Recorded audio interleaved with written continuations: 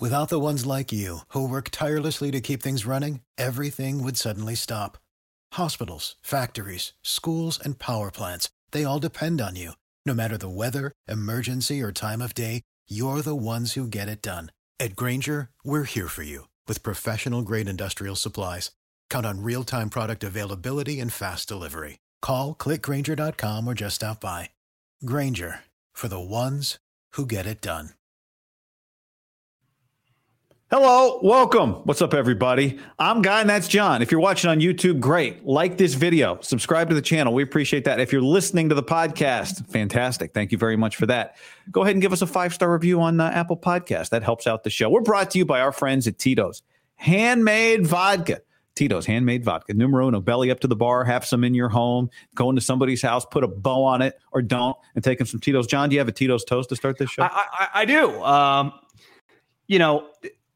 Anytime that your star player says, if you don't hire said coach, I'm going to demand a trade, you got problems on your hands, right? Whether that's Derek Jeter, LeBron James, or Max Crosby. I mean, that's the big three. When a guy makes a proclamation like that, you got to listen. The Raiders, because usually the players follow through on those things, John. I don't think Max Crosby was lying either. Don't blame him. Underpaid, bringing a lot to the table, never misses a game. They hired Antonio Pierce. Yeah. I give cheers to Mark Davis. I think it would have been very easy to just status quo, roll it back, what was just happening. He hired Tom Telesco, who was the general manager of the team that he beat. I think the final score ended up being 60-20 or something. It felt more like an 80-3 game. Pretty sure it was 45-0 at halftime or 42-0 at halftime. One of the greatest halftime scores in the history of the league. Was fired the next day on Friday morning with his head coach, Brandon Staley. And now he's a Raider general manager. So I do think if you're Mark, your last two GMs went Mike Mayock and Ziegler, who, let's face it, it's a difficult job. That franchise is difficult. The pressure of always just like a lot of negativity surrounding, and both guys failed big time. So you just get a guy, say what you want about Tom Telesco, right? The Brandon Staley situation. He has a pretty proven track record that he can be a GM in the NFL. Functional, right? Professional, which is you hired a pro. You could use that. Yeah, you hired a pro. I don't know if your head coach is a pro, but you hired a pro GM. Isn't it kind of crazy? It's not all his fault. He wasn't the head coach. Hell, he wasn't even the defensive coordinator. But they had Jaden Daniels on the team, and he couldn't have looked any shittier. And then he goes to a real coach, and he wins the Heisman in the toughest conference to play against defensively. Well, he could have looked. He looked good as a freshman. There was a lot of promise on Jaden Daniels, and then it kind of fell apart after that. Is it more? Yeah, I guess you're right. More of a compliment to Jaden than try to diminish what he was surrounded with in Arizona. Is it? Well, I mean, can you win the Heisman if you're ASU's quarterback, even if you put together the year he had? No, you can't. So I give playing with first. I think multiple first round wide receivers at LSU. I mean, they got some horses. I give him a lot of credit for going there. Do you remember when he left ASU? There was one of the players posted video from the locker room of them taking throwing the shit out of his locker, taking his name down, kind of dancing on the grave. Do you remember that? Yeah. They're happy that he was gone. At the time, I was see, this is, the story is his mom's very involved and all that kind of stuff. Well, seems like Mama Daniels and Jaden have a pretty good. Where's he going to get? Is he a top 10 pick? That's a hell of a question. I mean, I'd be lying if I really, really watched him closely. I spent a lot of time, obviously, like most people, watching Caleb and even Drake May. I went out of my way. I'd have to go back, and I think, by all accounts, everyone thinks he will be. Yeah, I'm. Feels small, but skinny wise. But I mean, Lamar was small, but Lamar went 32. People forget. Wouldn't shock me if Bo Nix somehow ended up third. I don't think he will. I think he ends up 4. And I saw, was it Lance Zierlein? Somebody today was everyone's just assuming that North Carolina's Drake May goes second, which I am. I think we're in the part of the year where we got to talk in circles. Then we end up right where we started, which is Caleb 1, Drake 2. But I honestly spent 3 weeks watching back-to-back Drake May games, and I thought I was getting Justin Herbert or Phillip Rivers or something. Yeah, I remember thinking ugh. Is this? No, I get it. The traits, like you draft guys like that. White guy wears number 10. Must be Herbert. Yeah, it's not like he just threw 47 touchdowns. They were in the conference championship game. They lost, but like one of the most historic seasons in the history of the program. You could make the argument like you're betting on traits and projection anyway. You might as well just take the guy with the most traits. Though I think it's starting to leak out more and more that Papa's pretty involved with old Caleb, and that's one Greg of those Papa? things. Like, no, the dad. Oh, like no one cares what your dad thinks in the big leagues. yeah. Like you don't get to pick up your phone and call Andy Reid when your son was on special teams and you get to play on defense. He doesn't pick up the phone. Yeah. We're in college. That phone call gets picked up. Right. Yeah. Yeah. But is it like if you enough told me Caleb and Lincoln, no, 100%. I'm just saying Caleb is not Mr. Flawless prospect here. No, but he's just like super high ceiling prospect, right? Yeah, that's which is what you drafted number 1. Yeah, force of nature type guy. I hadn't thought about you. You got a Tito's toast, so that's good Tito's toast. Mark Davis for the show today. Mark Davis. You know, I haven't seen gets more love on this show than people acknowledge. I totally agree. The haters want you to think it's all hate, but it's not. And it's not his choice, but I think it'd be a pretty big kick in the old nuts for him and just Raider Nation in general. If the NFC, the Niners got to win this game, but is the team at the Raiders facility? Yeah. During the week, that would, because remember, there was a story. Wasn't there a joint practice? The NFC isn't the NFC. The AFC gets the Raiders facility for the Super Bowl. Okay. NFC, NFC gets the UNLV. Yeah. Okay, that's because remember they joint practiced and there was a lot of pushback about like Kittle wasn't allowed to use the weight room and stuff. Remember that?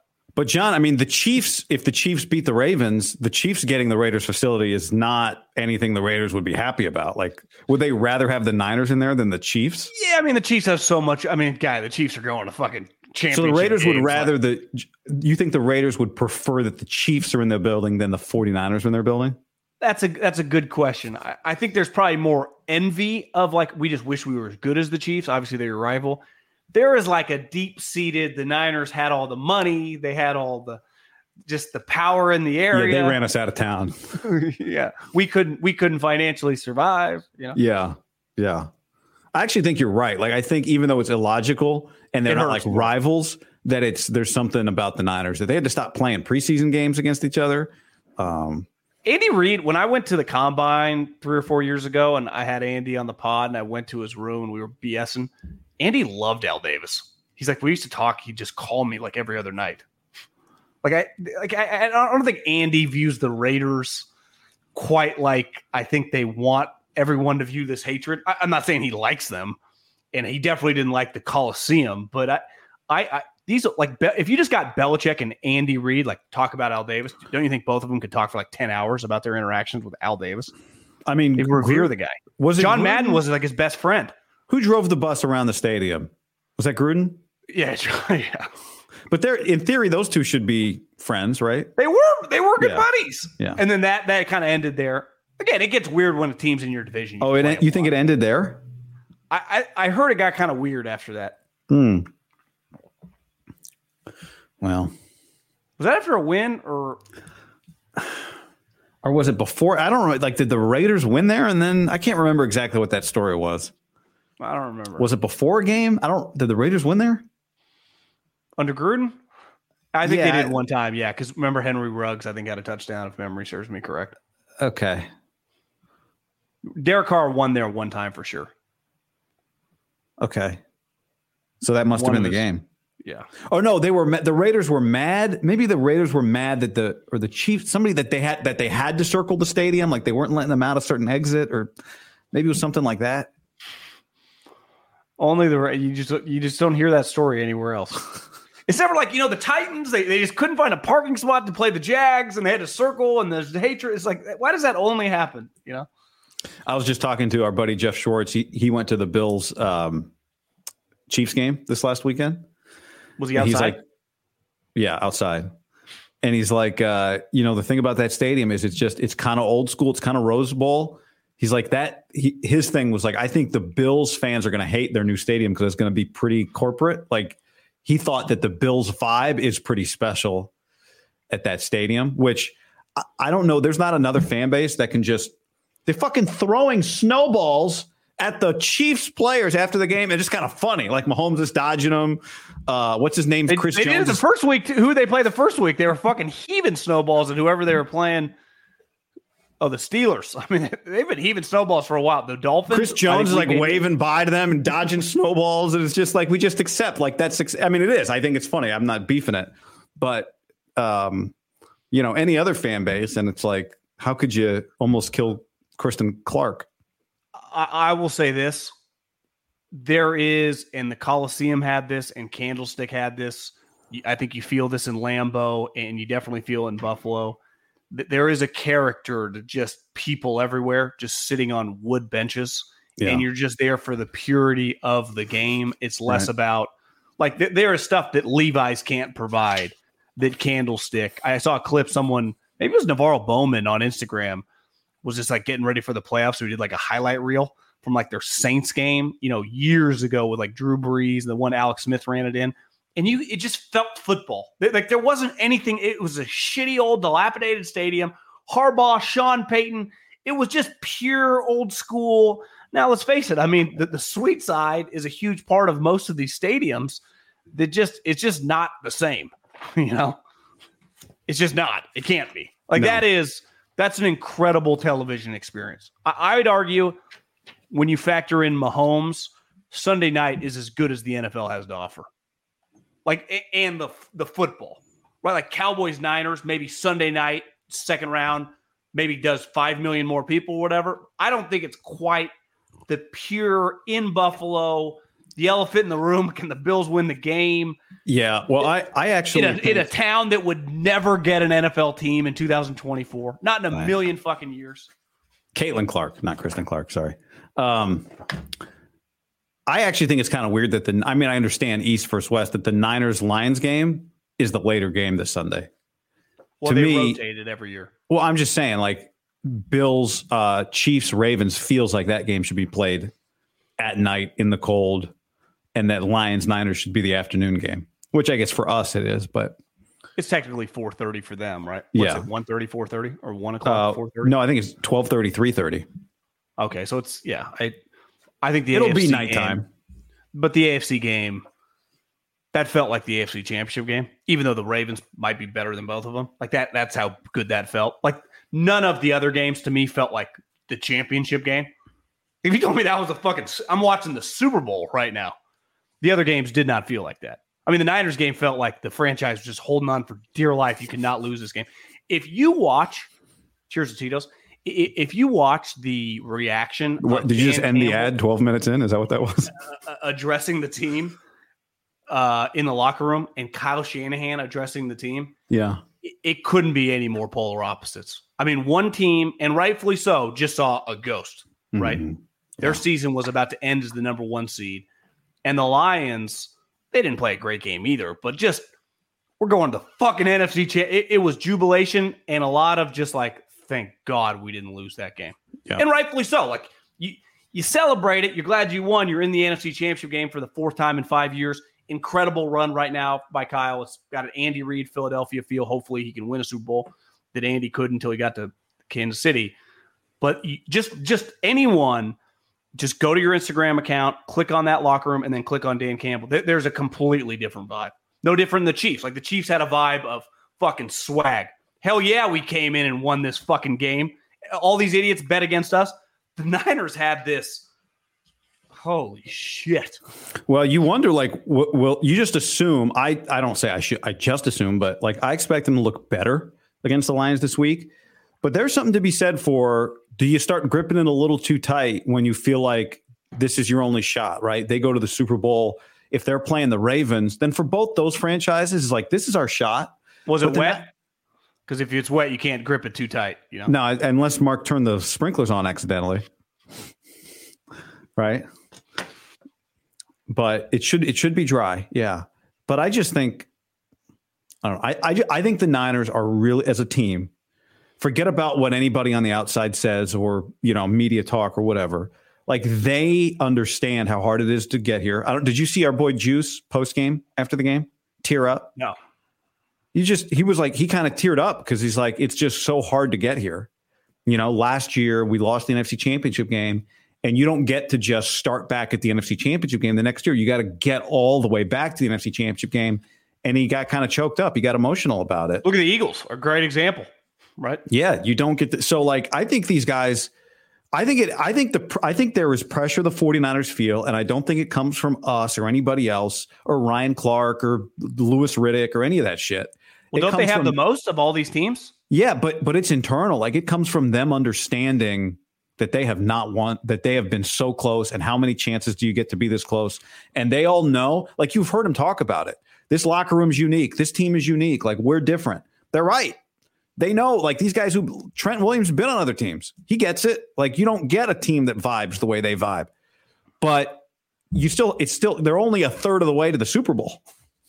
They've only won one game. They got to win two more to win the championship. And I think they get how hard it is and how hard it is to get back and how rare it is to have a team whose window has been open as long as this franchise's window has been open with Kyle. Well, I'd say two things can be true. One, it's an incredible accomplishment to get to this weekend. Like it's incredible what the Chiefs have somehow found a way back. Right? It's very, very hard. No one argues that. And the 49ers, like I'm sorry, that the standard in which we held them, part of the reason a lot of the conversation, separate even from the quarterback, but just everyone sitting on their couch as that game was going on or being in the stands, like I can't believe the 49ers are going to lose this game.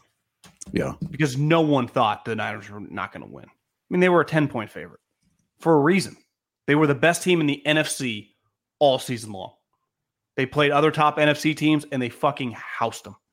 And then they're playing at home, and obviously you lose a player early, and then the whole thing's out of whack. And the more and more I've thought about this, like I am a big believer in, like, yeah, if like it's not the wide receiver coach's fault when the ball goes through Diggs' hands. Like there are individual plays that need a quote unquote execution. And then there are just big picture stuff of like, Kyle was really bad. I put that on Kyle even more than Purdy. Now, Purdy was bad because he can't grip the ball. But that's like, if you can't grip the ball, you can't play, right? Like it was very, very difficult for him to play throughout the game. He admitted it. So to me, Kyle's lack of refusal, and it felt like the whole game of like, Kyle, you're going to blow this shot. Like, let's face it, Purdy, despite being in the MVP conversation, the star of the team, like Kyle gets talked about like he might as well be a player, right? And that would have been one. Now listen, he's 44 years old. If he had lost that game or he loses this week, it doesn't fucking right his career. It took Andy till his mid-50s, right? Like Andy was having this same stretch in Philadelphia. And it's an incredible accomplishment to be this good consistently. But like, the end of the day, everyone can take a huge dump on Mike McCarthy year in, year out. He goes, hey, you want to come into my office? I'll show you my Super Bowl ring. That ring was also won before Aaron Rodgers had ever won an MVP. And a year previously, people thought we were crazy when we went all in with him. John Harbaugh can go, hey, fuck, Chiefs just beat me in the AFC Championship game. Sucks. I have the MVP of the league. You guys want to come into my office, see my Super Bowl ring? Like that is something. The more and more I think, like when people push back against ring culture, what's the whole point of all this, right? Like, why do we watch all season for these big moments? Like it's why the Purdy conversation, like I do understand all these people with hot takes. Like they're going to be hot takes that come out of football or the playoffs in college or whatever, or the NCAA tournament or baseball playoffs. It's what the whole season is for right now. And the shitty part about football is if the Niners had lost, they only got one game. It's like, that incredible season, they would have only got one game. It would have felt like, of all my years of watching football, an all-time kick in the dick. But they won. They survived in advance. I still think there are just scars the way we're all thinking about it. Like, if the 49ers beat the Lions by 15 points, you'd be like, of course, they were better. But it's hard to think like that right now. Like, would you be confident laying the points on the 49ers going in this game right now based on what you just saw? No, I mean, there are advantages they have that I like, but you know what I just thought of listening to you talk? Two things. One, I did a video earlier on YouTube, John, where I said, if you're tired of the Brock Purdy conversation, I think you're better off being tired of it than having it go away. Because the only way it goes away is if the 49ers and Brock Purdy go away. If the 49ers win the Super Bowl, there's going to be a lot of offseason talk about, was it because of Brock? Was it because of, and the reality is like, that's a gift. The Niners, it would be a gift for Brock Purdy to be the center of the offseason spotlight. People trying to figure out, well, is he going to be worth $150 million? Because when they don't have that conversation, when you get beat and never get to the Super Bowl with him. But what you just made me think about was the clip of Steve Young, after the famous clip of Steve Young, right, where Gary Plummer comes over after they win a Super Bowl and takes the monkey off his back because Steve had this dark cloud hanging over his head of, yes, Steve had rings. Somebody else won him, though. He was the backup quarterback on that team, right? The Joe Montana teams. And Steven, I think in like 91, I'm pretty sure he won the MVP like the first year, either Joe left or the year Joe was legitimately hurt and didn't play. Like Steve had been proven himself to no one was arguing Steve wasn't legit. He just wasn't Joe Montana, right? But and couldn't beat the Cowboys. But in a vacuum, I would guess if we went, it was hard. I mean, it was more segregated in the sense of like radio. You wouldn't have been able to find everyone's opinions. Steve was a much better player, right, than Purdy. I'm not talking about Purdy, though. I'm talking about Kyle.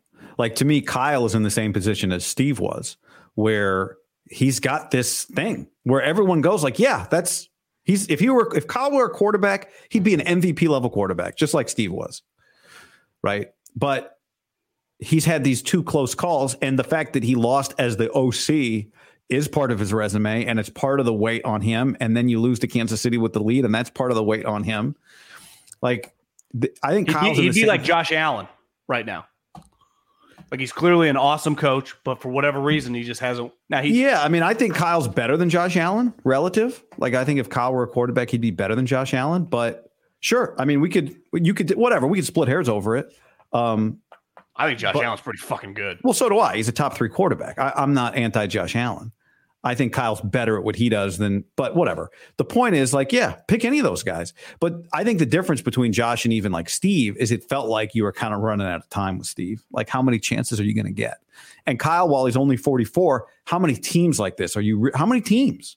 Maybe you'll just build a team like this every 3-4 years. We just keep rotating 7th round quarterbacks. Yeah, maybe it'll be fine. 7th round quarterback throwing to the 7th round receiver, Juwan Jennings. But that's not, we all watched long enough to know it's usually not how it works, unless you have found your quarterback and then your quarterback opens up your window for an extended period. So I don't think it affects the way he coaches and anything like that, but it would have been a really bad offseason for Kyle. I think that we don't have to keep talking about this. We can look ahead to the Lions game, but I don't think it necessarily he's a touchdown favorite against Dan Campbell. I don't think that would. I think the pressure just kind of, it's like when you tie a hole in golf and it just carries over. Like, I just think it carries over to this game. You get a little bit of if you lose to the Ravens or Mahomes, it would suck. But like you can't lose this week. You can't lose. Well, John, we said this at the beginning. There was not a team in the NFC playoffs that they could lose to and it wouldn't be a disaster. Detroit's like the second, third best team in the NFC all year long. And it's like losing to Dallas at home wouldn't be acceptable. Losing to Philly at home wouldn't have been acceptable. Losing to the Rams at home wouldn't have been. But you're right. This is like, you'd be all right, McVay, Stafford, Goff, Ben Johnson. Maybe Ben Johnson will turn out to be a superstar head coach. But right now, can you lose to Goff and Dan Campbell at home? No, you can't. No, you can't. And I think the scary thing is like they have, obviously their corners absolutely suck. But they do have a lot of good players at a lot of positions. And one major issue right now for the 49ers is they're paying a shitload of money to a lot of guys that are in that defensive line room. And that defensive line is just not living up to the billing. Now, Armstead's old and hurt. Chase Young is just – I'm not saying they would like a redo on that trade, but I wonder, like, was there another guy that they could have got? Like, he's just kind of been underwhelming, right? No, they didn't. It's not like – they didn't give up the high 2nd round pick. So they gave up a 3rd round pick that was a freebie. But still, like, they traded for him to have him have an impact, and he just doesn't have an impact. Like, it's just both. Well, Randy Gregory, another one, right? There's a reason both those guys were available for cheap or nothing in the case of Randy. So I think Armstead. You don't get part of like why they beat the shit out of Goff was they used to pepper his ass. And the Rams offensive line for a lot of that stretch, beside Whitworth, wouldn't you agree, is dramatically worse than this group, which now the center's banged up, but their 2 tackles are really good. Yeah. So, like, do you expect Chase Young to be in the backfield a lot? Because I don't, So it's like, can you get interior pressure? Well, Armstead's missed majority of the season because his lower body's fucked up. And Hargrave, good player, but even when Hargrave has a good game, he makes a couple plays. You don't feel him like all game long like he's John Well, he's Randall. not plugging. No.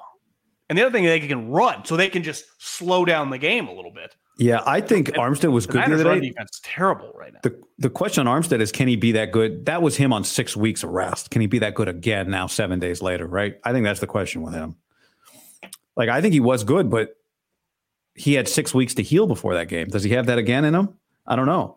Now, I do think Goff, like, I think you named it right there, their ability to run the ball. I think you can get pressure on Jared. What scares me, if we had to rank Lions that scare me, do you have one in your head? Well, Hutchinson against McKivitz is a problem. Except I don't think they're great anywhere else on their pass rush. So I think you can help McKivitz out and survive. I'd put Amon-Ra St. Brown number 1 on my list. I'm pretty sure they had the top run defense in the NFL. Like, them against the run. Now, CJ Gardner's back. That I kind of did the I'll paint you red on sight boy. One of those kind of to Debo. Yeah. Their run defense is really good. So one thing we've seen is now maybe Kyle will just want to spread it out all night again. But if you can take away the run a little bit, it can throw Kyle off because a lot of their offense is predicated on these play action stuff. So, like, what if it's just harder to run against some of these other teams that they've played? Again, based on statistically, they've had a fantastic run defense. They have. So I would say the other thing is it feels like Jared Goff. I don't have the analytics in front of me. They can get rid of the ball pretty quick. Like you said, St. Brown. He's top 5 time to throw. Tight ends, both running backs can catch. Obviously, Gibbs is like, just a fantastic. You could argue they had one of the great drafts of all time. I mean, Gibbs looks like a star. Laporta is a star. That Branch kid they drafted in the 2nd round from Alabama is fucking everywhere. Yeah. He's kind of like the hybrid defensive DB player who I heard Rams kind of went at him. Who? Rams. Yeah, but I mean, he just makes. Puka. Niners can't cover Puka Nacua either. Like the Rams can't. John, Jeff Schwartz just gave me this stat. Lions have given up 140 receiving yards to one player in 5 straight games. Their corners suck. Well, CJ Gardner-Johnson, they don't tackle like either. Worst corner. They don't cover and they don't tackle. Like they are yak machines waiting to happen. These DBs for the Lions.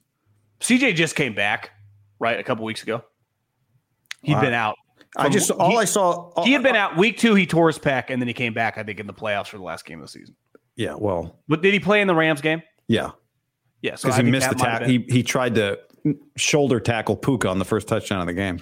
I thought he looked pretty good against the Bucs. I mean, he is just a physical tackler. He's not really a cover guy. I mean, their corners absolutely. But I think if you try to be a hitter against the Niners, then you're going to miss tackles. Like he tries to be a hitter for a guy that's not huge. It's weird.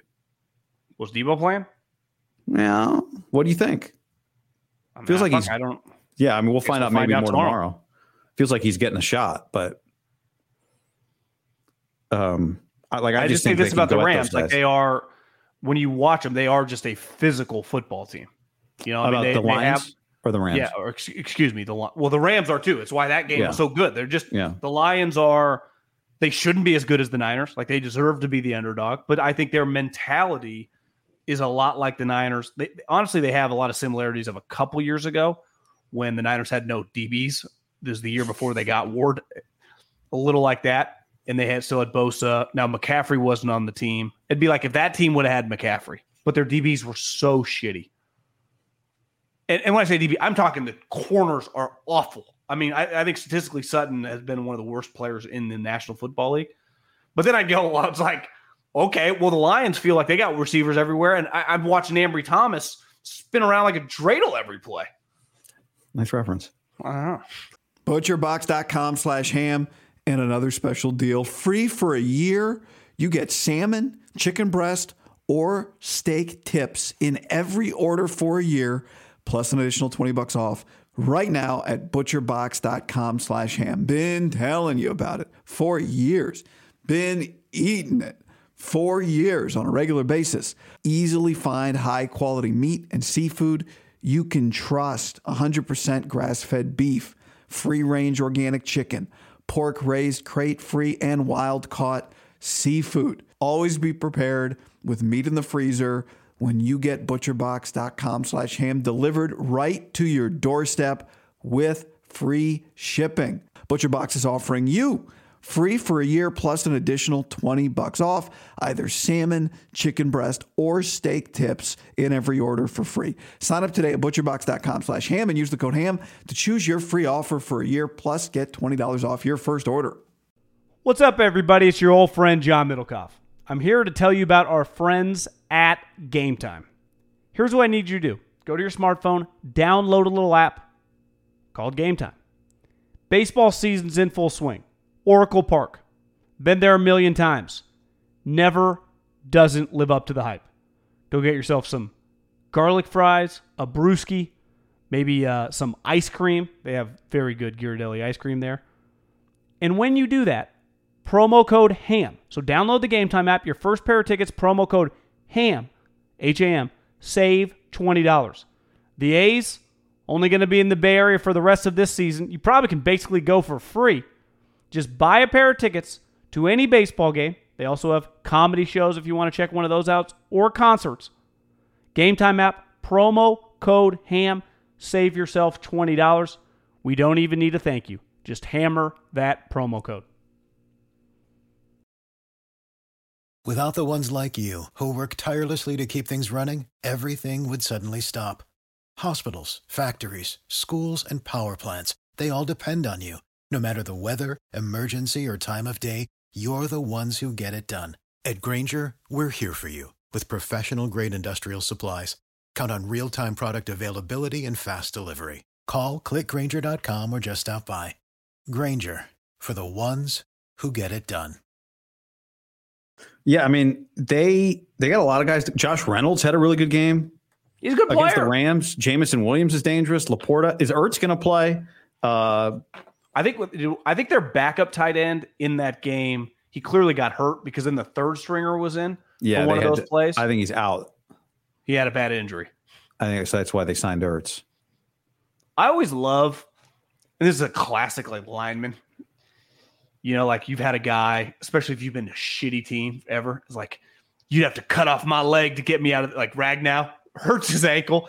He's like, if you think I was on these fucking teams 5 years ago and I'm coming out of this game, you're on crack.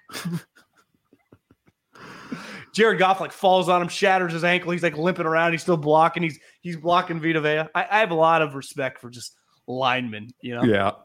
I don't get a lot of credit. I don't get a lot of love. Especially a center. Sutton gave up 7 of 10 passes in the Bucs game. 10 targets, 7 completions against him. Yeah, he's bad. I'm not sure win this game. I mean, it's just there's no way around a loss in this game is devastating. Now, I also try not to overreact to what we saw last week. A little weird. It's not supposed to rain. I mean, that's an elephant in the room. The kid can't throw with rain, right? I've seen so much pushback. But it's not an elephant in the room if it's not raining this week. Like it's not an elephant in the room. It's like a real debate about Brock Purdy for their next rain game or for his future as their quarterback. But it's not, It's not, if it doesn't rain this week, which doesn't look like it will. It's a disaster. Like he's excellent when there's just normal conditions. Well, hopefully for them, it's a disaster with a ring on it, you know? Yeah. But I don't ever remember a quarterback being that can't grip the ball. He made some really good throws on the last drive. I think they did a poor job preparing him. Like I always make fun of the video, like, them spraying water on the ball as the guy snaps it, but they didn't do any of that. He came out there with a glove. He wasn't ready to throw in the rain. That's not acceptable. No, I put it more on Kyle than him, and he was bad. Agree. But like Kyle, you got to coach around that. Like stop calling those plays.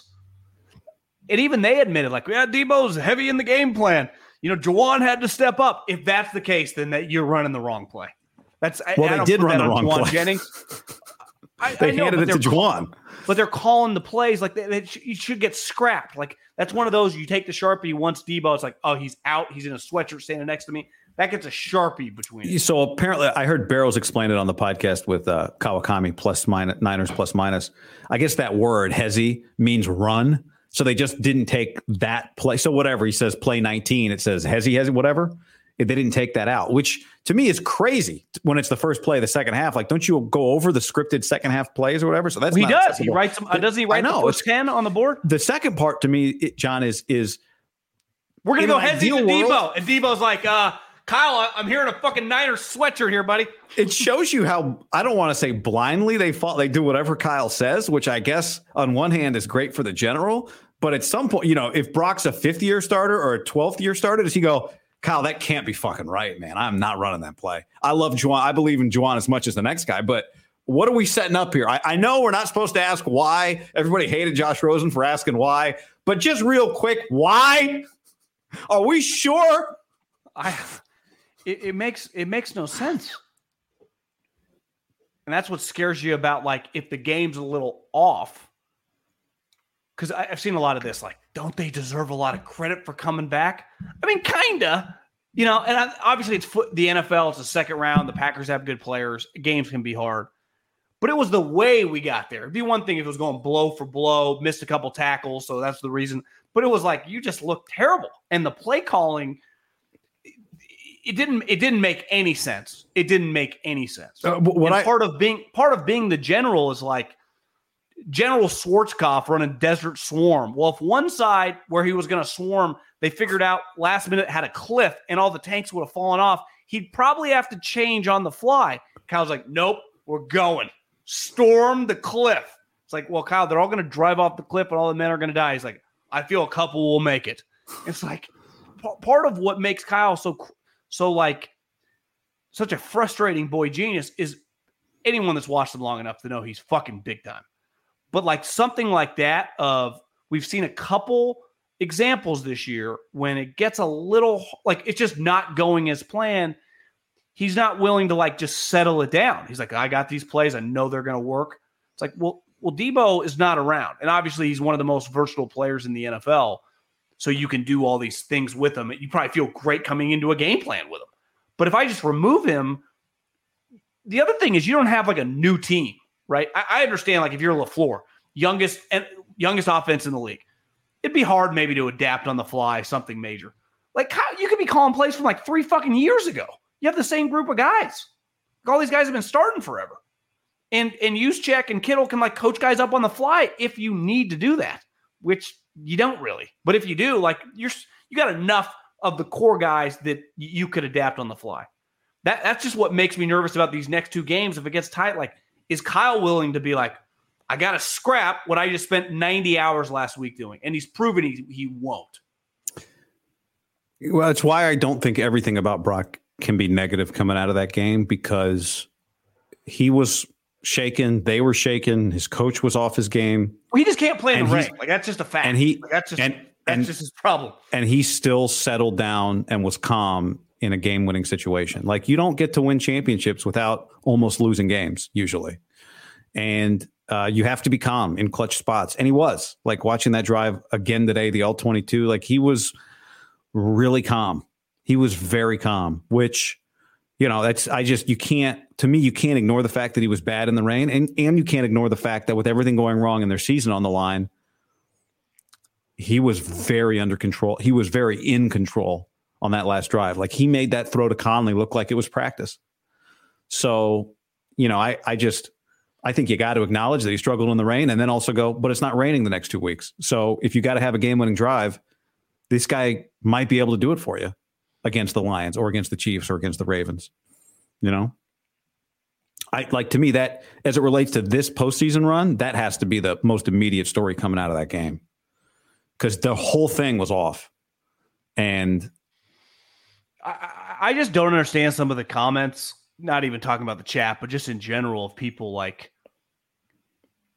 how could anybody watch that game? Like, you get credit for being calm, but I don't think anyone ever questioned like his moxie and his calmness. Like, but he actually made the throws. Like, he wasn't just calm. Like, he made the throws on that last drive. But he's made the throws all season long. That's why he's a starter in the Pro Bowl or whatever, right? I mean, he's had an excellent season. I mean, yeah, but doing it on... It was one of the most glaring experiences I've ever witnessed as a football fan. Oh, yeah, but I'm not denying that. But I'm also saying, like, when you have that game and you still then, in the with your season on. It's one thing to do it against the Falcons week 7 when you're like front running. They didn't do it against the Falcons. They've never done it.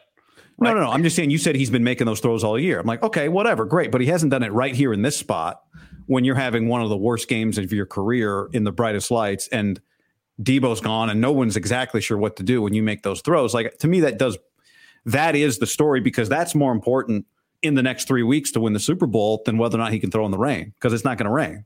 But we don't know that. I mean, it changes, right? Okay, if it rains, then I'm just saying, like, that is the thing. Him throwing in the rain is a thing for the big picture. It's probably, could be wrong, but it's probably not a thing this week. And it's definitely not a thing if you get to the Super Bowl, right? So then the question becomes like, well, what is he? Mark Davis be like, open the roof. What if Mark did do that? Can they? No, it's not retractable, is it? Mark slides in the field from it, let it rain all night on that field, and then rolls in. The field's outside. Yeah. Let it roll in. Run the ball, Kyle. Super Chat says the rain for Purdy must be psychological to a large degree. On the last drive, he was slinging the pill around fine, and it was pouring, right? But the people who were there said it didn't on the broadcast, too. I don't think it started pouring till the Packers got the ball in that last drive. I don't think it was pouring on the Niners last drive. Was it? Did you think it was? No. Jonas gives us 20 rubies.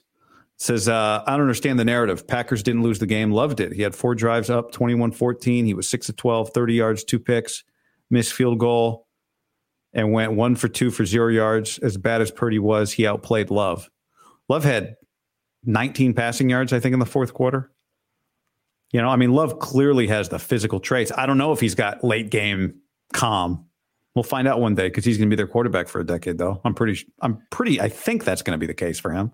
Yeah, but that's the thing. I think we get very fast to anoint things. Yeah. It's like he's got to do it again next year. The other thing is, Love wasn't a 10-point favorite and fucking in the MVP till 2 weeks ago, right? So I think we're comparing.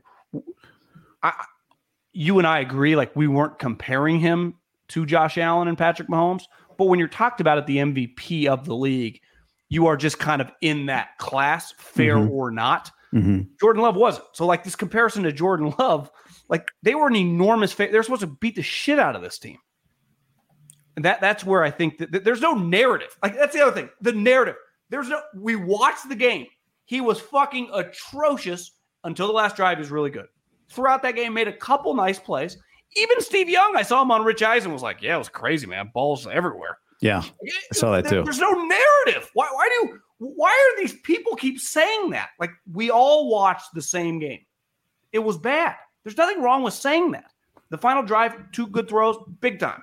Why do people keep pushing that? Ryan Clark and those conversations are separate from the game was bad. Even he acknowledged that. Who are these people? Are these the same people that thought that he shouldn't start in training camp and that fucking Trey Lance? Like, who are these humans? I don't get it, but they exist because I see them everywhere. It's fucking driving me nuts. I know. That's why I'm trying to get us. That's why I just want to talk about the Lions. I know, but this is like the biggest conversation in the sport right now. We've had it. We're having it. We can keep having it. But I just keep going back to, like, do you think he's not good enough to beat the Lions or the Ravens or the Chiefs? Because that's what matters today, right? And I think you'd be crazy. I'm nervous. I'm nervous. I think you'd be crazy not to bookmark Brock in the rain. Let's come back to that, right? Now, he's been in the league 2 years. If he keeps getting better, there is a level of play you can be good enough where you just have to accept a person's flaws and hope they don't end up in certain situations. You don't max those guys out, though. That's the thing. Like, that's a bigger picture. Yeah, but you also get put into, right, it's not black and white. Like, you get painted into corners with, all right, who's our quarterback? What are our other options? How much does it cost? They tried to get Tom Brady last year. He wouldn't come out of retirement. Yeah. There are other things with this team, like, and this is why he's such a polarizing guy. They had a quarterback who was flawed that they kicked to the curb in Jimmy Garoppolo. Then they invested a historical amount. No one had ever made a trade of that level of draft capital. And by week 1, year 3, the guy was on a different team in sweats as with technically a helmet, because you can dress a third string quarterback, but was a third stringer going into year 3. So this team isn't exactly like, when Andy gets a guy, he sticks with him for a while. This is like everything's on the table at all times, no matter what we've seen it firsthand. So as things get weird to this game, like you don't beat them, it's like I just feel everything's on the table now. And I didn't feel that way 2 weeks ago. That's what makes football the number one sport right now. It's like all the substance stuff of play. I saw Florio writing, like, if the Eagles wanted to get out of Jalen Hurts, it's very easy to trade him. You're like, I mean, what's the deal? Would they have conversations? Maybe. And it's real because it's like, yeah, you might think about it. I'm not advocating kick the kid to the curb. I'm not advocating that he wasn't really good. But that was a glaring situation. And now the pressure, again, you are enormous favorites. This isn't like if Lamar loses some gut-wrenching games to the Chiefs, you're like, fuck. Andy Mahomes or this version, the 2020 version of Belichick and Brady, you tip your hat. It sucks, but that loss ages pretty well. Like ultimately, Josh Allen and Sean McDermott, they've lost 3 or 4 years to Andy and Mahomes. It's not, you're not losing year in, year out to fucking McDaniel and Tua and all these random guys. You're losing to the best of the best. You're just not allowed to lose to LaFleur and Love or Goff and Dan Campbell as huge favorites when you have the better team at home without getting absolutely shit on. I mean, you think it's bad? I mean, this is a conversation after a win.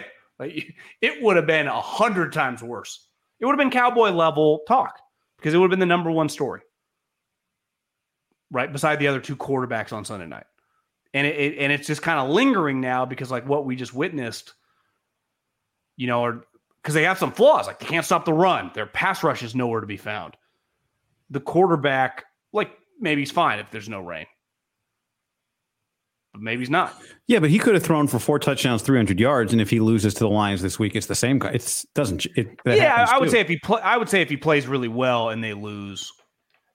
Yeah, I think the conversation, he throws 4 touchdowns, 300 yards. It'd be hard to shit on the guy. Yeah, I just, what world does he play well, they lose? Well, they don't. When he plays well, they win. So I'm just saying, because they keep playing, he's going to be judged for this offseason really on how it ends. And he's lucky it didn't end the way it just ended because everything you just said is a preview of what this offseason will be if they lose to the Lions, just like it would have been that if they lost to the Packers. Like, are we sure? We spent this whole season kind of sure. Are we sure they got their guy? So I agree with you. That's real. But he gets the chance now against Detroit to take him to the Super Bowl. And then if he does that and then they go to the Super Bowl, they win the Super Bowl, then all that stuff goes away until maybe they play in a rain game again. And then we find out. All these people in the chat talking about being the favorite. I should probably turn the chat off. Like, it's one thing about being like a 2-point. They are enormous favorites to win the NFC, to win all these games. I don't need the gambling line to tell me that, though. Well, no, but no one does. Like, everyone acknowledge my mom, like everyone talking about it, like the Niners are the best team. Whether you fucking work at DraftKings or whether you just watch football, like enormous favorites. This is one of those situations where the wide margin. This isn't, but John, this isn't new. I guess I'm agreeing with you. I shouldn't say, but this isn't new because of the Packer game. I've been saying this for weeks. There is no scenario in which you lose before the Super Bowl and it doesn't feel like anything except a complete stomach punch. It can also only be bad. People act like I'm negative Nancy or a skeptic. I just watched the game on Saturday with every other human being. How's anyone else's reaction of like, Jesus, we're fucking ready. Let's roll. I mean, you'd have to be a little rattled. I mean, holy fuck. Are we not living in the same world? Am I often in La La Land? I don't know. I've just watched every football game of the entire season of like every team. I'm sorry that I don't feel great about what I just witnessed. Defensively, they're supposed to be a great defensive team, and they're getting shredded. Well, this is what I'm trying to get at, which is rank their concerns. I'd put Brock well below offensive line, defense against the run, defense against the pass, kicker, Debo's health, like their ability to run offense without Debo. Brock is like, to me, all this stuff that we're saying about the Packer game, fully legitimate for the big picture, Brock Purdy in the rain. In terms of beating the Lions, like it's not my top 5 issues with it. Now, I'll give you. If you told me it was going to be pouring rain, it would be, but it's not. I'll give you one. We had they get week 18 off, rightfully so. I'm all for it. Then obviously you get the bye, and then after after the first series, as Debo is injured, they scan to a guy that was also in the MVP conversation, and he's getting massaged on his leg. You're like, Jesus Christ. Like, that's been he's clearly not 100%. They can push back on it all they want. Like, I don't think he's just getting some extra masseuse during the game. Like, he's dealt with some calf, hammy, whatever. I don't know exactly what. They're kind of pretty good at keeping that mum. But I would say Christian, clearly deals with something. And he's an incredible player even with it because he's dominated all season long. But he hasn't been, I have full Juszczyk, Kittle, Trent Williams. None of those guys cross my mind of worries, right? But like Debo, I kind of assume he's out till he's in. McCaffrey, like at any moment we could go to the sideline, he can be banged up. The interior of their run defense is like there's just gaping holes against a good running team. The other DBs, not named Charvarius, have just really struggled of late. So they just got some fair flaws. Yeah. Again, they are a massive favorite for a reason. What are they doing at safety? What are they doing at safety? Logan Ryan played every snap. Jair Brown was active, didn't play on special teams either. Barrow said that Jair Brown thought he was going to be the one playing that game. Is he going to suddenly play this week against Detroit? And to me, the biggest issue is like, well, if you're not going to get pressure on Goff and you're not going to cover, Amon-Ra St. Brown's going to be wide fucking open nonstop. Like nonstop. Like I said earlier, I was trying to think, like he reminds me the most of like those Seahawks era, like the good Seahawks teams where it's like you get a false start, 3rd and 10 is 3rd and 15. And you're like, okay, now we got Seattle in a good spot. And then all of a sudden, Golden Tate is just running wide ass open over the middle somehow after Russell Wilson buys some time. And that's what watching Amon-Ra St. Brown is. Like 3rd and 20, quarterback gets out of some pressure. He just gets himself open. And he, to me, is number one on the list. Like, if you tell me Amon-Ra St. Brown has 3 catches, I go, ball game, Niners win. If you tell me he's got 9, that's scary. Because I just think he represents to me the weakness of the pass rush not getting home and the secondary having to cover. Like those, we talk about marrying the run in the pass, like marrying the pass rush and the coverage against Amon-Ra St. Brown is a big problem, I think. Well, I know if I was the Lions, what I would do is I would test his lower extremities because he's battled some, and have the young dude from Bama, what's his name, Jameson Williams. I'd run a couple go routes just to get Charvarius running, right? And I would never waste St. Brown on that side because he's obviously he's just a good player. But like he's been hit on a couple gold balls this year. That would be St. Brown would be on the other side all night long. And you can try to match up Lenore, Ambry, however you want to do it, bunch sets, and it's like, figure it out. But I would never waste him on the other side. Every time you do that, it's a waste of a snap. I honestly, watching the game against the Packers, and they did hit one on the play where Ward slipped, but I always feel like when you're playing the Niners, especially when the other guy gets kind of out of whack early, any snap you waste to his side, it doesn't mean you won't hit some, but like I would just attack relentlessly to the other side. You could put him not getting home. They have 6 pressures. Bose had 5. You could put him on Ambry. Just go balls. Jameson Williams. You could put him over there just for the pass interference, which feels inevitable. It does. The Lions are going to do that too. But the Lions, to me, like watching the Packers, watching the Lions are kind of like the Packers, but with more established offensive weapons. Like all their guys are just more established versions, other than the running backs, of what the Packers have, right? Like all their receivers, their tight ends. The Lions just have more established versions of those dudes. Middlecoff, don't be surprised at Kyle's tunnel vision for the pass. Isn't it the same MO that gave him an all-time comeback, having given up an all-time comeback in Super Bowl 51? But isn't part of being a coach, especially a younger coach, he's 44 years old now. This is his whatever 4th go-around at the highest level. Wouldn't you just learn and adapt from it? Like I understand having a bad moment in your first year in the bright lights as the head coach, because no assistant ever gets shit on for a game that he wasn't the head coach like Kyle does in Atlanta. Like no one gets a bigger pass than Dan Quinn in the history of pro sports. It'd be like, God, remember that one time Michael hit the shot? Can you believe The assistant on the Phoenix Suns ran that coverage. Like, what? No one talks about that. I think it's unfair. But, like, he's many years in now that you would think he'd be a little more flexible. The Suns defensive coordinator? Andy battled it forever, but. Yeah. Flav says, why do you guys think – were you about to say something? Yeah, I think I picked the wrong one. I saw the game too, John, and it's incomprehensible to me feeling better about Love than Purdy. One literally threw the game away, and the other won it. Where's this like we're loving on Jordan Love, acting like he's the next Aaron Rodgers? We're talking about Brock Purdy. Jordan Love's irrelevant to this conversation. Why does Jordan Love keep coming up? Who gives a fuck? We're talking about Brock. I don't care about the Packers. This was about him against their defense. Jordan Love's throwing picks to Dre Greenlaw. Who cares? That's not the conversation. We're talking about Brock. Yeah, the team won because Dre's getting a couple picks, right? I think it comes from the other notion of like, here's where I do agree with the PFF analytical community. Interceptions can be a little random because Brock fucking threw one right in the guy's hands that he would have walked in the end zone. The dude dropped it. So it's like, that's just an incompletion. Like, let's face it, that he's had some picks this year that just get dropped.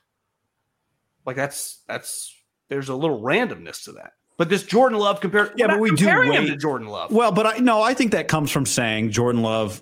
Would you rather have Jordan Love than Brock Purdy? Right? Like that conversation was one of the conversations that came out of that game. Like who's got a brighter future? That's a fair conversation to have. But like, I'm just saying that's where that reaction comes from. I don't think it comes out of the clear blue. If all things are equal, I'll always take the guy with the bigger arm. I mean, every single day of the week, that'll never change in my entire life, right?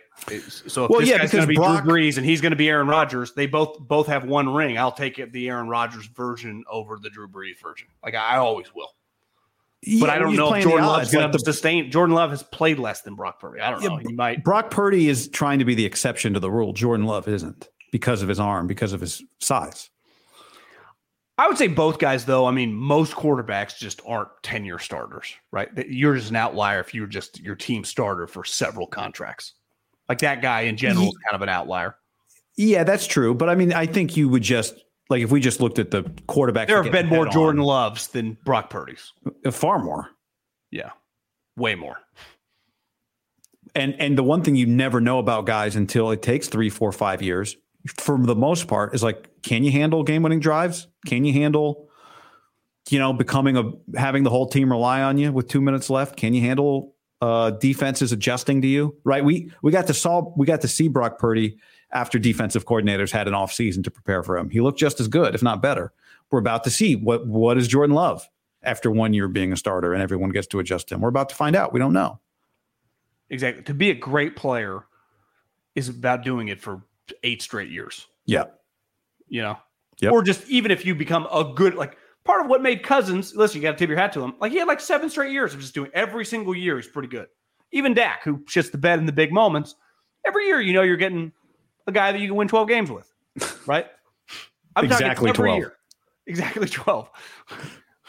No more. Both no guys. Less. I love everything about Brock except his arm strength, which it can just rattle me in a moment because this is like in these playoff games, not everyone's going to be at home.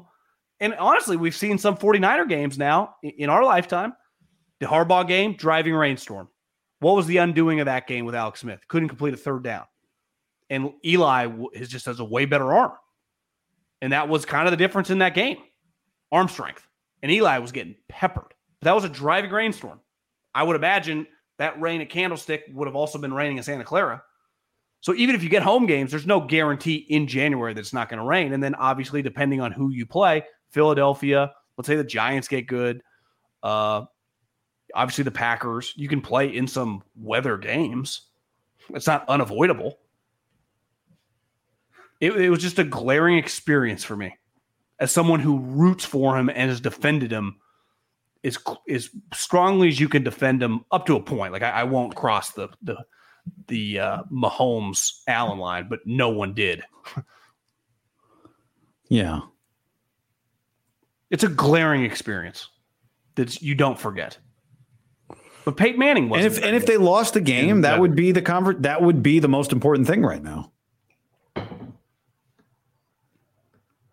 Exactly. But he also played a bad game against the Ravens when it wasn't raining. Now, he made a lot of good throws. I've said since that game, he made a lot of really good throws in that game. So, like, that was their other, most watched game. That's part of this. His last two massive games were the Ravens game and the Packer game.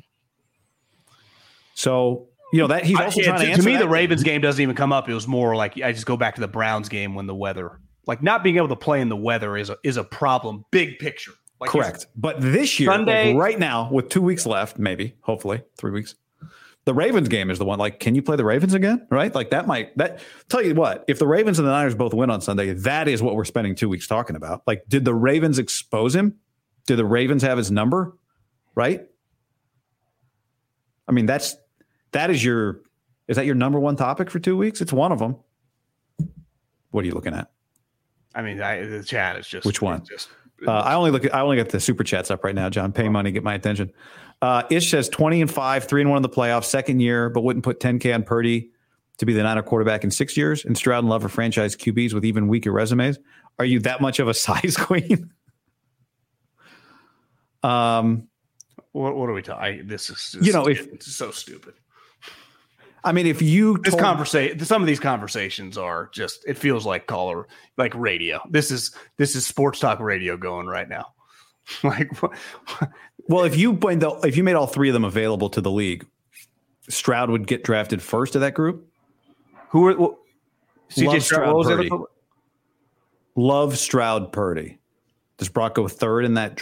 If you drafted those three guys to the league, I think to even bring up CJ Stroud, the guy was just drafted second overall and had the greatest rookie season, and it's clearly just what are we talking about? Also, why do we keep comparing to Love? I just said the Packers. We said the other day the Packers wouldn't trade Love straight up for Purdy. Kyle probably wouldn't trade Purdy straight up for Love.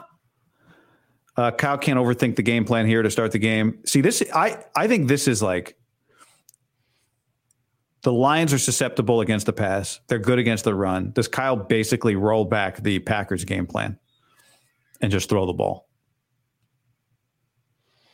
I mean, after last week, who knows? This is well put. Where'd that go? Chad feels like he did in the preseason with Trey Lance. Hilarious. I agree. This is a low-level experience. I was expecting more from the people. Irvin said Aikman couldn't throw in the rain, but we play in Santa Clara. They play in a dome. Entire team played bad, not just Brock. Defenders falling down, penalties, bad special teams, questionable play calls. Maybe it was preparation. And so Kyle should take responsibility as well. This is what I keep going back to. That's not really his MO, I think their whole team did not look like they were about to win a championship. I don't think it was just about Brock in the rain, because they thought they were going to roll out after 16 days off and just be sweet, and they weren't. Right? Like, to me, if it was eye-opening for Brock, it was eye-opening for the whole group. It was eye-open for all of us. I was fully confident. I was expecting an ass kick. I'm talking about the team. So was everyone commenting. We're expecting a nice, easy 15-point butt whooping. Right. Butt whooping. Hell, you're allowed to have a bad half. Let's use the Ravens, the 2 number 1 seeds. They were tied at 10. God, this is weird. What'd they do? They fucking housed them in the second half. 24 straight points, but it felt like 50-0.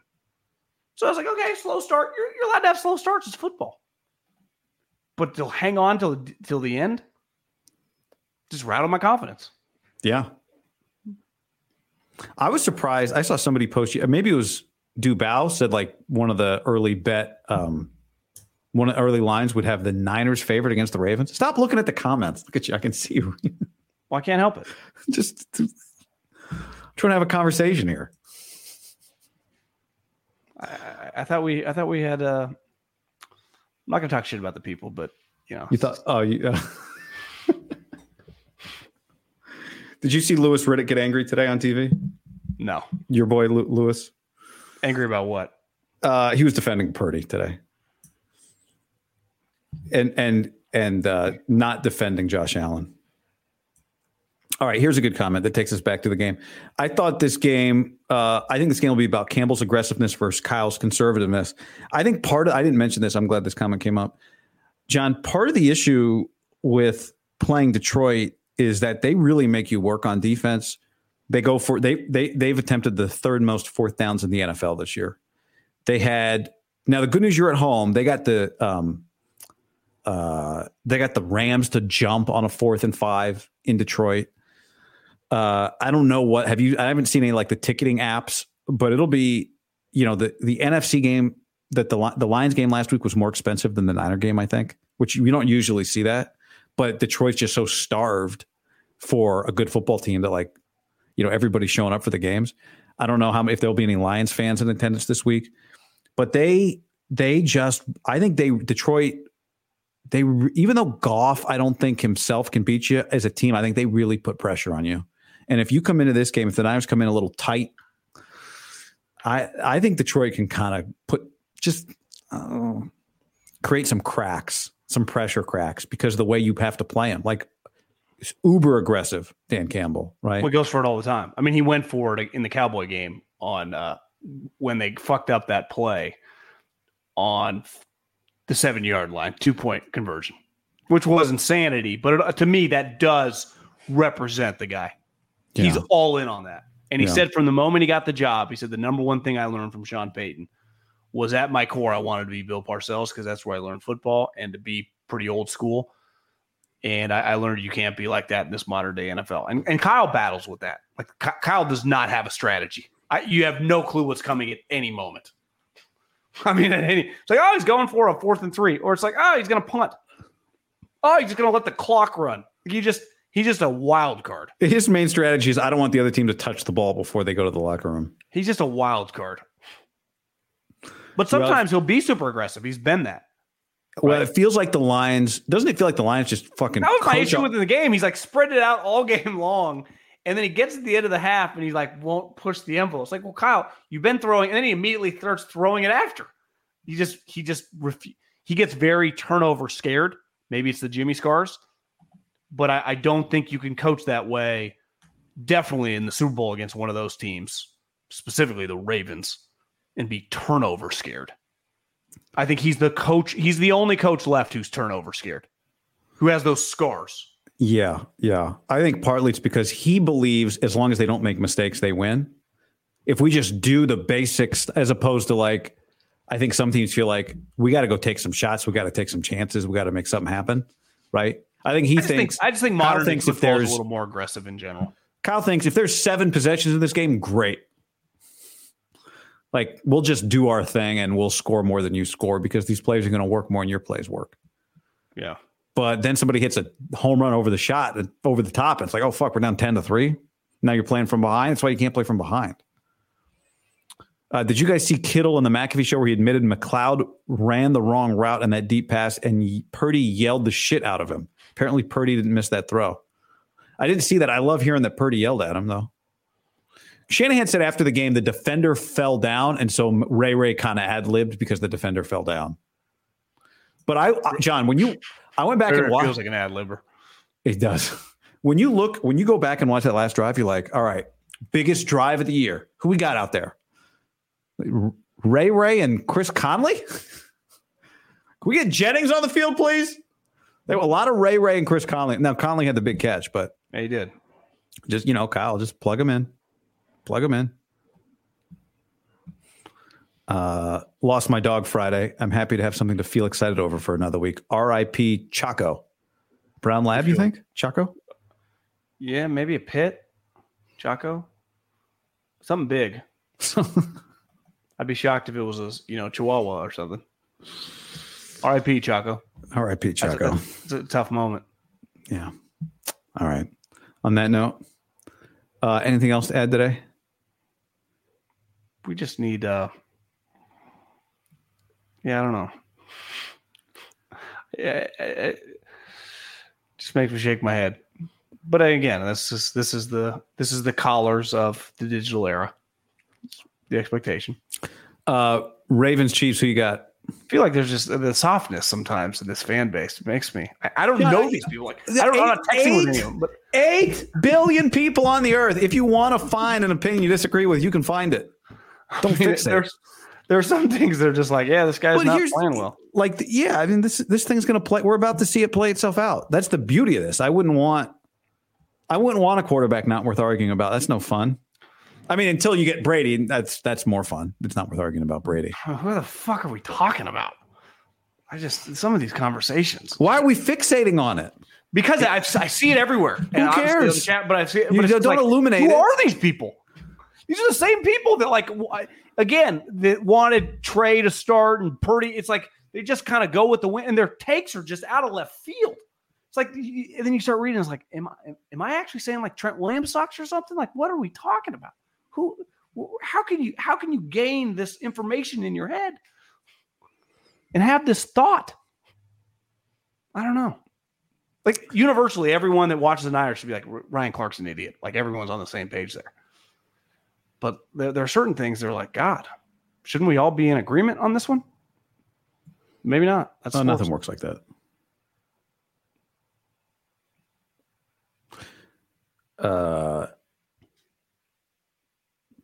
I will not be able to stomach losing to Goff. I'll tell you that much right now. Because I've been saying for multiple years that Goff can't be. The Niners should not be afraid of Goff.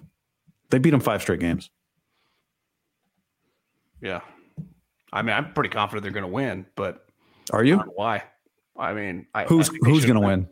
The 49ers. Oh, okay. No one was more confident than me against the Packers. I mean, I was more confident than like Kyle and Trent until I wasn't. It didn't never cross my mind. I think a lot of people, you, me, and a lot of other people included, have not recovered from believing that game. There's a part of my body that still thinks they lost that game. Yeah, and is angry about it. Now, see, I think sometimes you just need to examine a situation. You do a deep examination. Like, yeah, I think a lot of the hang up is like him throwing poorly in the rain does not matter right now. You don't have, just like you don't have to pay him right now, right? You win a Super Bowl, you're not paying him $150 million. Right? No. Yeah, I mean, the conversation of paying guys, that'll be next year. And he'll play 17 more games, hopefully, before then. Yeah. I think part of the problem, too, is like anybody acting this whole time like the debate on Brock was over. It wasn't over. It doesn't end on a guy for 2 years. It doesn't end in 2 years on a guy. So we got new information on him. But the Lions game is also new information. There's really only one guy in the league you can't debate at this point. It's Mahomes. Everyone else has some debatable points. Yeah, I mean, Josh Allen's now 6 years in the league, and we're still arguing about him. And he's a top 3 quarterback. Lamar is going to win his second MVP. I promise you, guarantee you one thing. We will still be arguing about Lamar in 2024, like next season. Guaranteed. Herbert next year with Harbaugh. Be a lot of eyeballs. Arguing about Herbert. Yeah. Okay. You guys drove me away. All right, everybody. Thanks for hanging. Did we get to all the super chats? I don't know. I got lost in some of these. Why don't they roll Purdy out of the pocket more? I did like Purdy's little. Was that a design run Purdy had to the sideline, to the near sideline, to the right side? I don't know if that was on purpose or not. Before the touchdown? No. Not that run to the left. There was one that looked like a designed Purdy run to the right. He just ran out of bounds, no gain. I watched that one. The end zone view on his scramble for the touchdown was like, I think he almost triggered it to Ayuk, and it would have been dangerous, but he didn't.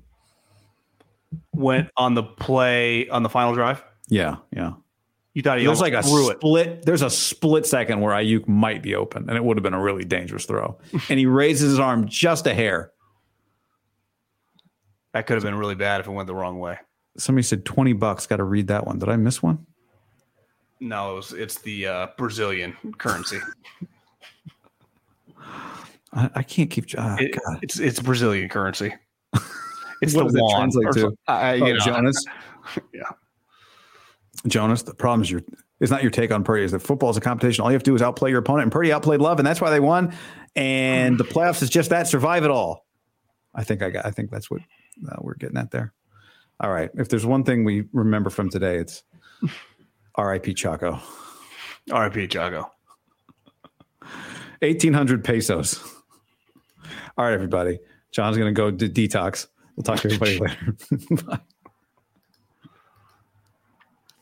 Save big on brunch for mom, all in the Kroger app.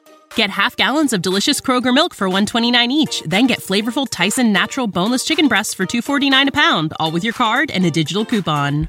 Shop these deals at your local Kroger today, or tap the screen now to download the Kroger app to save big today. Kroger, fresh for everyone. Prices and product availability subject to change. Restrictions apply. See site for details.